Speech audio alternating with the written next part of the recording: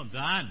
Do you know that the average memory is, most people's average memory is 7 digits plus or minus 2. So either between 5 and 9 is the average that people can remember. It's an amazing thing, is our whole memory. How does our memory work? How does it come together? I saw this thing the other day, said everyone has a photographic memory, some just don't have film. It's pretty good, isn't it? Some of us are a bit like that. But how do we remember? How does it work? Well, I've been reading a book on memory just recently of how to improve your memory and how to do things and so forth to make sure you remember things well. And the way that they talk about that in the book is for our memory to remember things well, we have to actually connect them to senses, to taste, smell, emotion, place. So you need to connect it to something to help you remember it.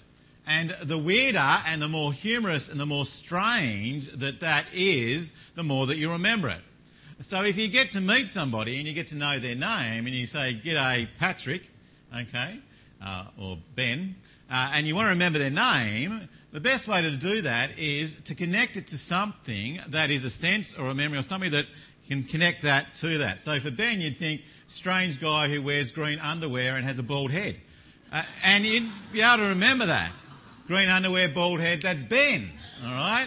Strange, weird, though true for Ben. Or, you connect it to something like swimming in a pool upside down, or things like that. And they also use things called memory palaces. So that is where you actually have a whole system in your head, a place, and you put those things in different places. So for numbers, for example, what you'd do is you'd have a memory palace like your house, and you'd have the first number at the rubbish bin, second number at the front door, third number in your office, fourth number. And then on top of that, you'd have the number jumping into the rubbish bin, the number banging on the door, the number typing on a computer, the number jumping up and down on your couch. But if you have a memory palaces already organised, you just connect them and you actually remember. Try it sometime. Give yourself 15. I could do it with up to 15 different things. 15 things. Just make a list of 15 things that you've got to do in the day and then connect them to as you walk through your house, doing strange things in your house, all the way out to your backyard. It's a very interesting way to do things.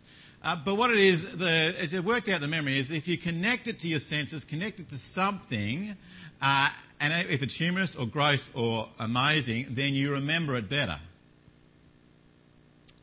God already knew that. God knew that from the beginning. And so God takes two of the greatest examples of deliverance and redemption and salvation and connects it to something that hits all our senses. That's what we're going to be looking at today. We're going to be looking at how God takes the biggest example of his action and his work and his salvation and redemption in the Old Testament and connects it to a meal. And then we're going to see that he does that and transforms that and takes it even further when he connects it with a meal with Jesus. All so that we will remember. Open up your Bibles to Exodus chapter 12. We're in the middle of this, so it's actually chapter 11 through to chapter 13 is all about the last plague in the Exodus story. But we're just going to be concentrating and delving into one specific part of that, which is the core of it, looking at the Passover meal. And we're going to see that this morning. We're going to think about that. We're going to think about it as a meal to remember or a night to remember. And then we're going to think about what does it remind us of. And then we're going to see how it connects us to the greatest meal to ever remember is the Lord's Supper, Jesus' last meal. Heather's going to come up and she's going to read that for us. It's Exodus chapter 12, verses 21 to 28. Then Moses summoned all the elders of Israel and said to them, "Go at once and select the animals for your families and slaughter the Passover lamb. Take a bunch of hyssop, dip it into the blood in the basin, and put some of the blood on the top and on both sides of the door frame.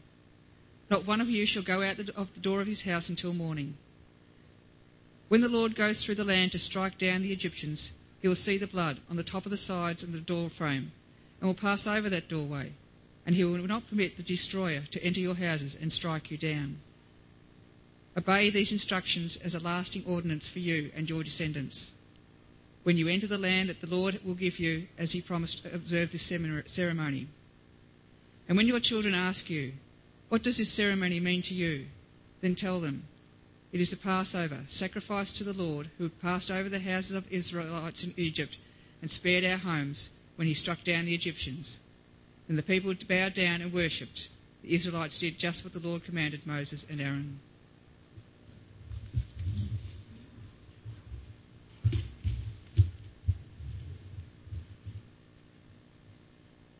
As I said, we're in the middle of Exodus. We're at the end of the 10 plagues, if you've heard of them or know of them. We've had the 9 before, and they were warnings to Pharaoh and to Egypt that God was real and that there's only one true God. And the very last one is getting to the point where God is about to bring about his full justice upon these people and show them who really is the true God. And to do that, and before that happens, God speaks to Moses and tells him that what I'm about to do is going to be the biggest action that has ever been seen and will probably ever be seen until we find out later about Jesus. But it's going to be huge. It's going to be big. And so because of that, I'm going to tell you about having a meal so that you remember it. And so that's what he does. Moses tells the Israelites about the meal that they're going to have to remember what God has done and is going to do for them to take them out of Egypt and make them to be his people in his land, worshipping and serving him. And so that's what we get in that passage, don't we? We find out about what happened and we see that they're about to get ready and they've got to go out. And in verse 21 he says, get ready as though you're about to leave. But as you get ready about to leave, then we're going to do something that will help you remember. Look at verse 24. He says, obey these instructions as a lasting ordinance for you and your descendants. Get ready to go, Israel. Get ready because I'm going to save you. Get ready to take off. So this is a meal being ready to go. It's a meal they're going to get set so they're going to escape out of Egypt, out of slavery.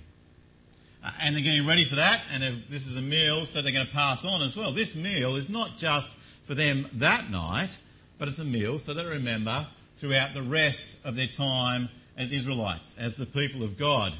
And to the point where it becomes so special to them that they even change up their calendar. The calendar actually becomes, from this moment onwards, the Jewish calendar starts at Passover and goes from, this is how important it is. This is the very first thing you do, the very first point of the year, so that you remember what I have done for you. That's how important it is. And it's very specific that it's going to be, because it's going to be a specific type of sacrifice and meal. There's going to be a lamb, an unblemished lamb, the firstborn lamb. This lamb is not only going to have no broken legs, nothing's going to be wrong with it. We're not going to break it, can't be. It's going to be the firstborn, unblemished lamb. This lamb is going to be sacrificed and you're going to eat it, and it's going to be the one that saves you, because you're going to take the blood of that and you're going to paint it across the door and God's going to pass over and you're going to be saved. There's lots and lots of symbolism in all of that, isn't there? But when we think about that, what does it remind us of? An unblemished lamb, firstborn, no broken bones, blood's going to save you. It reminds us of Jesus, doesn't it?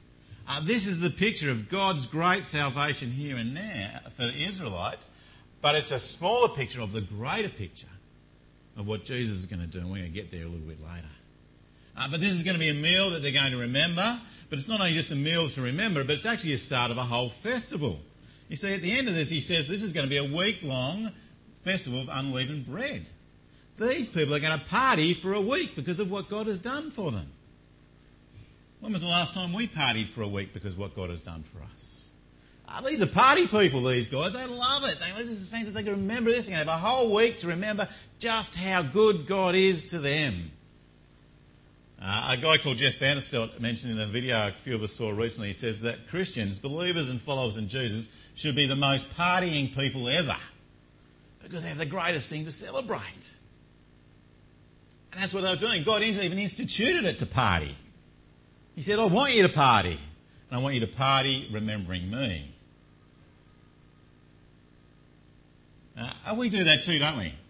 Oh, did I lose that, Dave, or did... Let's just go back. Sorry, lost us there. We do that too, don't we?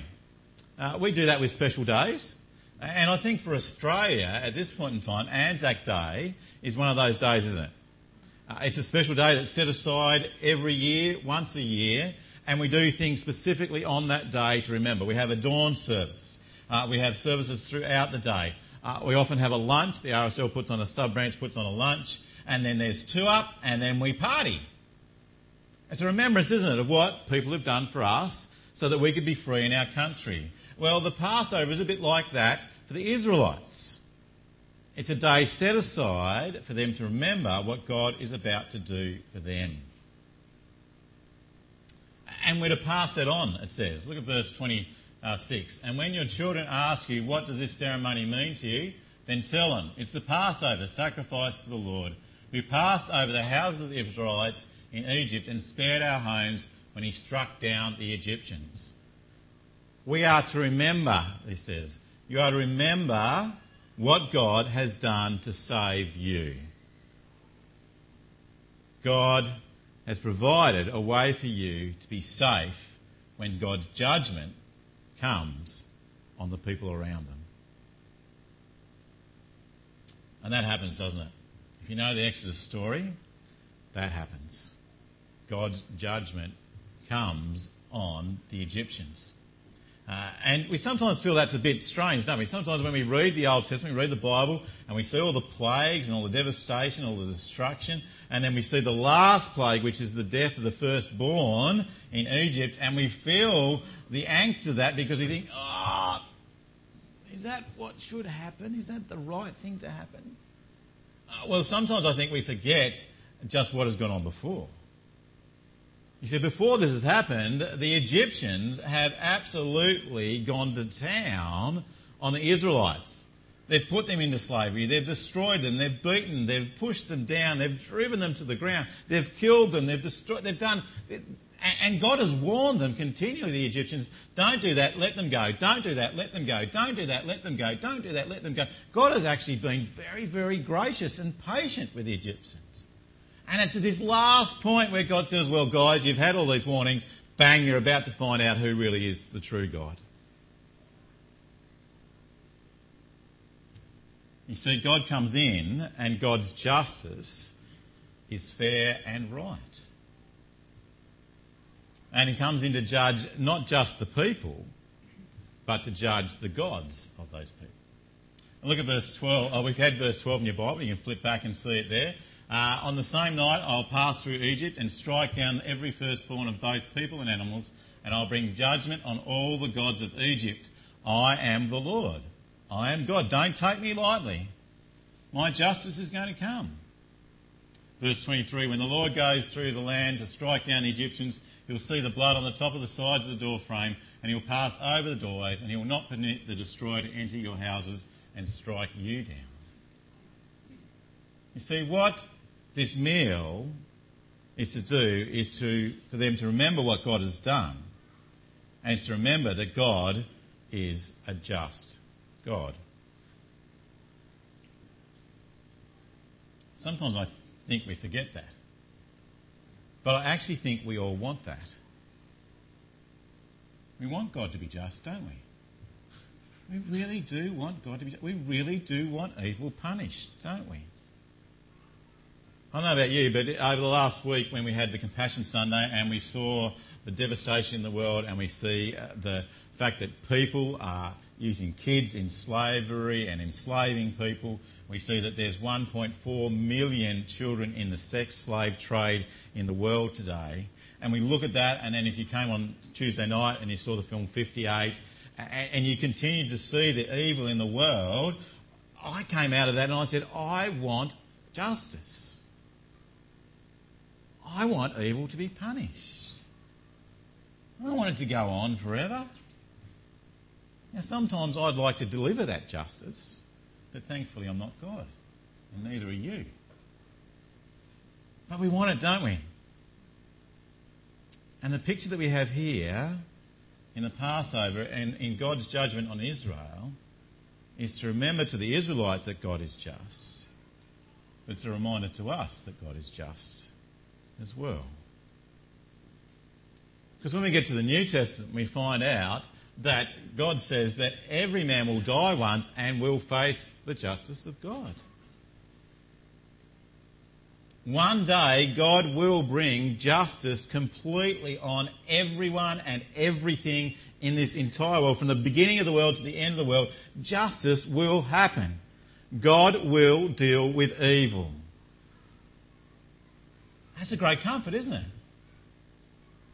And sometimes in the middle of what we are now, we think we want it now, and we can't understand why it isn't happening now. But we can know for sure that it will happen. That justice will happen.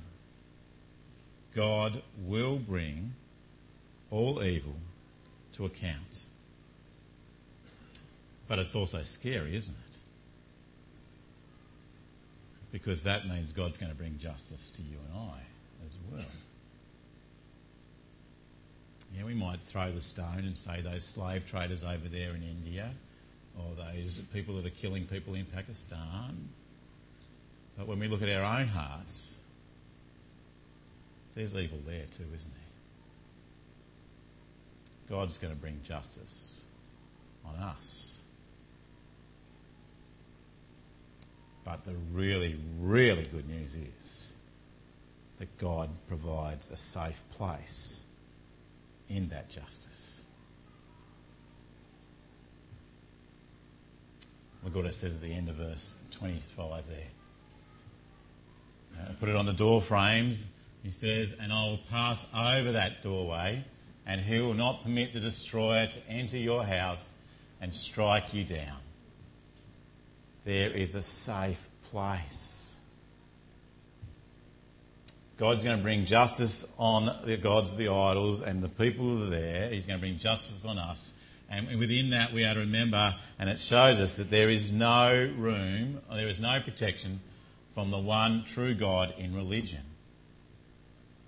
All those gods that they have. We think we have all these idols, things that we think we're going to get us there and make us right. There is no protection in religion. It doesn't save us. Only one person saves. The just God who saves us. He provides a way out. He provides a way out by the blood of the Lamb over the lintel for the people. He provides a way out for us, doesn't he? In the blood of Jesus. You see, not only is the Passover a reminder of God's justice to us, but it is also a reminder of God's grace to you and I as well. Because God is going to bring justice. He is going to punish evil. He's going to bring it to account. But God also within that is a loving and gracious God who provides a way out, a safe place for the Israelites and for us. Look at verse 22. Take a bunch of hyssop, dip it into the blood in the basin, and put some of the blood on the top and both the sides of the door frame. None of you shall go out of the door of your house until morning. When the Lord goes through the land to strike down the Egyptians, he'll see the blood on the top and the sides of the door frame, and he'll pass over the doorway, and he'll not permit the destroyer to enter your houses and strike you down. See, God is a gracious God. He provides a way out. The blood of the Lamb is where we are safe. Under the blood of the Lamb is where we are safe. Under the blood of the Lamb that has been put upon the doorpost is where the Israelites would have been safe. It's like a substitute. It's like a double. Someone steps in for them, don't they? Here we have a double. You've ever seen Johnny Depp's double? Which one's Johnny? Yep, I had to think which way I was standing. Yeah, the one on my left, the one on your right. You see them in movies, don't you? The double comes in and steps in just when the punch is to be thrown, as we hit, well, they swap them over, and the double gets hit rather than the real person. In a sense, that's what God is saying. He has put a substitute in for us, a substitute for the Israelites. It won't be the Israelites that are going to take on God's wrath and his anger and his justice against evil. It'll be the Lamb. The sacrifice of the Lamb will stand instead. And the blood over the doorway shows that those people trust that. That they believe in that. And God will save them. That's why it's called the Passover. The word is like skip over. It's the idea that God comes along and he'll bring about and he'll punish evil, and then he sees that the people trust him under the Lamb, under the blood of the Lamb, and he skips over the top. And they are safe. Could you imagine being in a house that night? Here you are, the preparation's gone, Dad sacrificed the lamb, the blood's been done, you've cooked up the lamb, there's all special things there, you've eaten the lamb, and you're going to bed, and you're the firstborn in that family, and you know that God's going to come through, and he's warned everybody, but you're the firstborn. Has Dad put the blood upon the top of the lamb? Has Dad done that? You wake up in the middle, you run down, you check outside to see if it's there, you think, what's going to happen? What's going to go on? Imagine if you were. There's a few guys in the room at the moment who know that they're firstborn. Imagine what they'd be thinking. Man, I hope Dad remembered that. And it happens and it comes through, and the next day, it's interesting that the Bible doesn't tell us much about what happens around in Egypt at that day, but it tells us that those that were under the blood of the Lamb were safe. And Pharaoh says, get out. Go. Your God is the one true God. Go.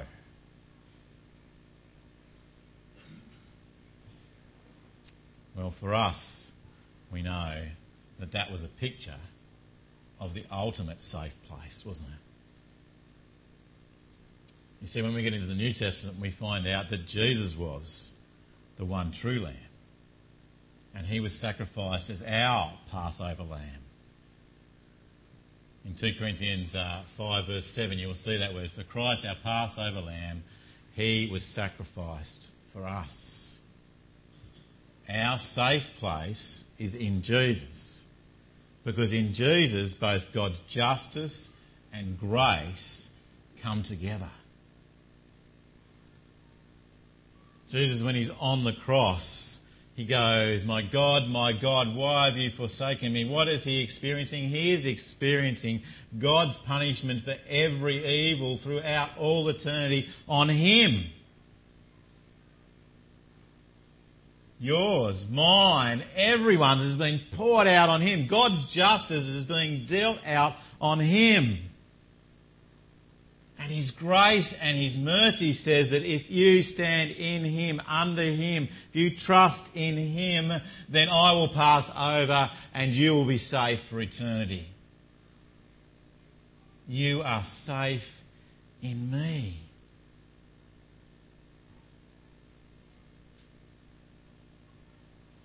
That's a wonderful story, isn't it? It's a wonderful truth. The Israelites, they had it passed over, and we're going to find out they head off and they go towards the promised land from here, and things don't go that great for them, can I tell you? But they've seen something phenomenal happen.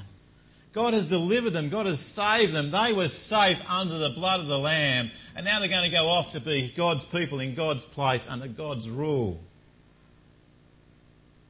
But for you and me, we've seen Jesus, who's hung on the cross.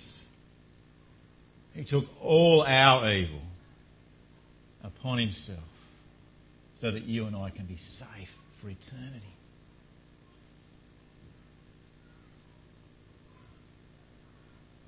So what's a good response to that? What's the right response to that? How can we respond to that? Well, what did the Israelites do? How did they respond? Well, the first thing they did, look at verse 28. Well, that's the second thing they did, but I'm going to go there first. The Israelites did just what the Lord commanded Moses and Aaron. What did they do? They trusted him. They trusted God. And they stepped out in trust. It's a great picture, isn't it? Imagine if you could be there hanging off the edge of a cliff and they're going to hold you and they pull you up. And you've got to trust, don't you? You want to hold, you want to hang on, and you trust, and the person brings you. You've got to put your trust into action. The Israelites had to put their trust into action. They actually had to do exactly what God said. They had to put the blood over the top, and they had to sit there at night and wait and trust that God would save them. What's our response? Is to put our hand in the hand of Jesus and trust him. Because not only did Jesus go to the cross, but Jesus rose again.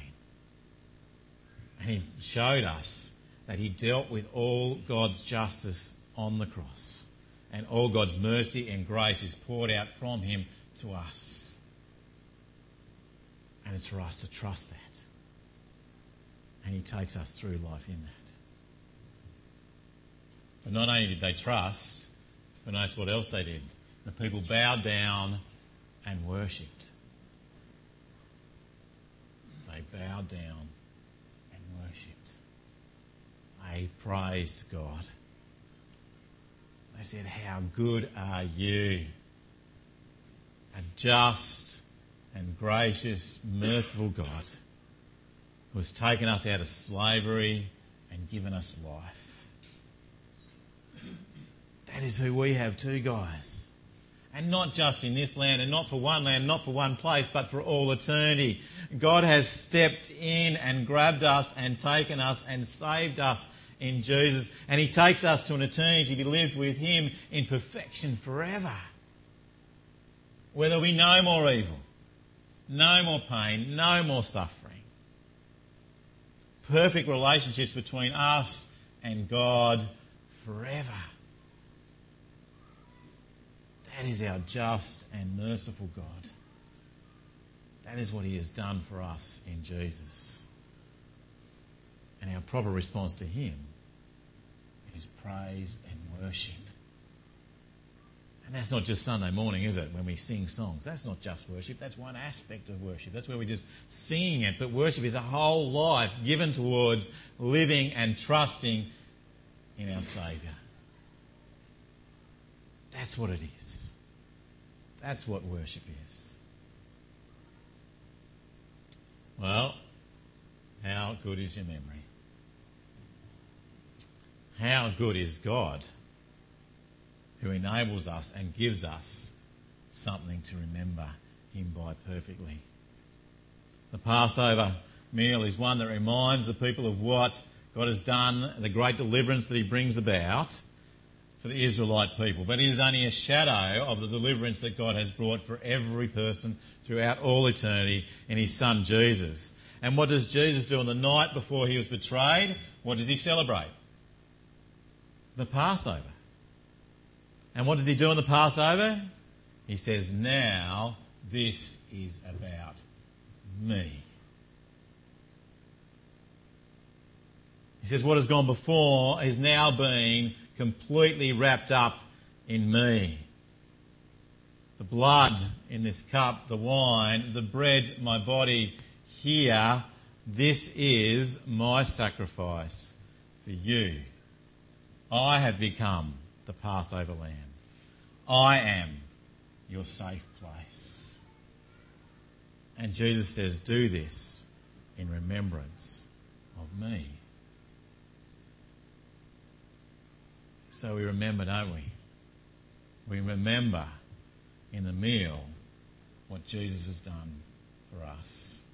He takes the senses, doesn't he? The senses, he takes taste, he takes smell, he takes touch, and he brings it all together and he puts it into this meal for us so that we remember God's great mercy and justice that comes together in Jesus. And our response is to always remember, to continually trust and to praise and worship God, Jesus our Saviour, in every part of our lives. Let's pray.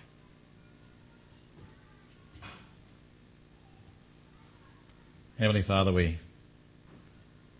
take a moment just to think through what we've heard and what we've read. Lord, we want to thank you and praise you that you are our safe place. Lord, we desperately want evil to be dealt with. And we thank you, Lord, that you've dealt with it in Jesus. We thank you that you've dealt with our evil in Jesus. Our hearts. Lord, we thank you that you have taken that and dished that out on him rather than us. We don't deserve it, Lord. We don't deserve it at all. But in your grace and mercy and your love for us, you provided a way out for us so that your judgment on evil will pass over us because we stand with Jesus. Lord, may we trust that in every part of our lives, Lord. May we worship you in every aspect of our lives, Lord, in praise and honour to your gracious, loving mercy to us through Jesus. We pray this in his precious name. Amen.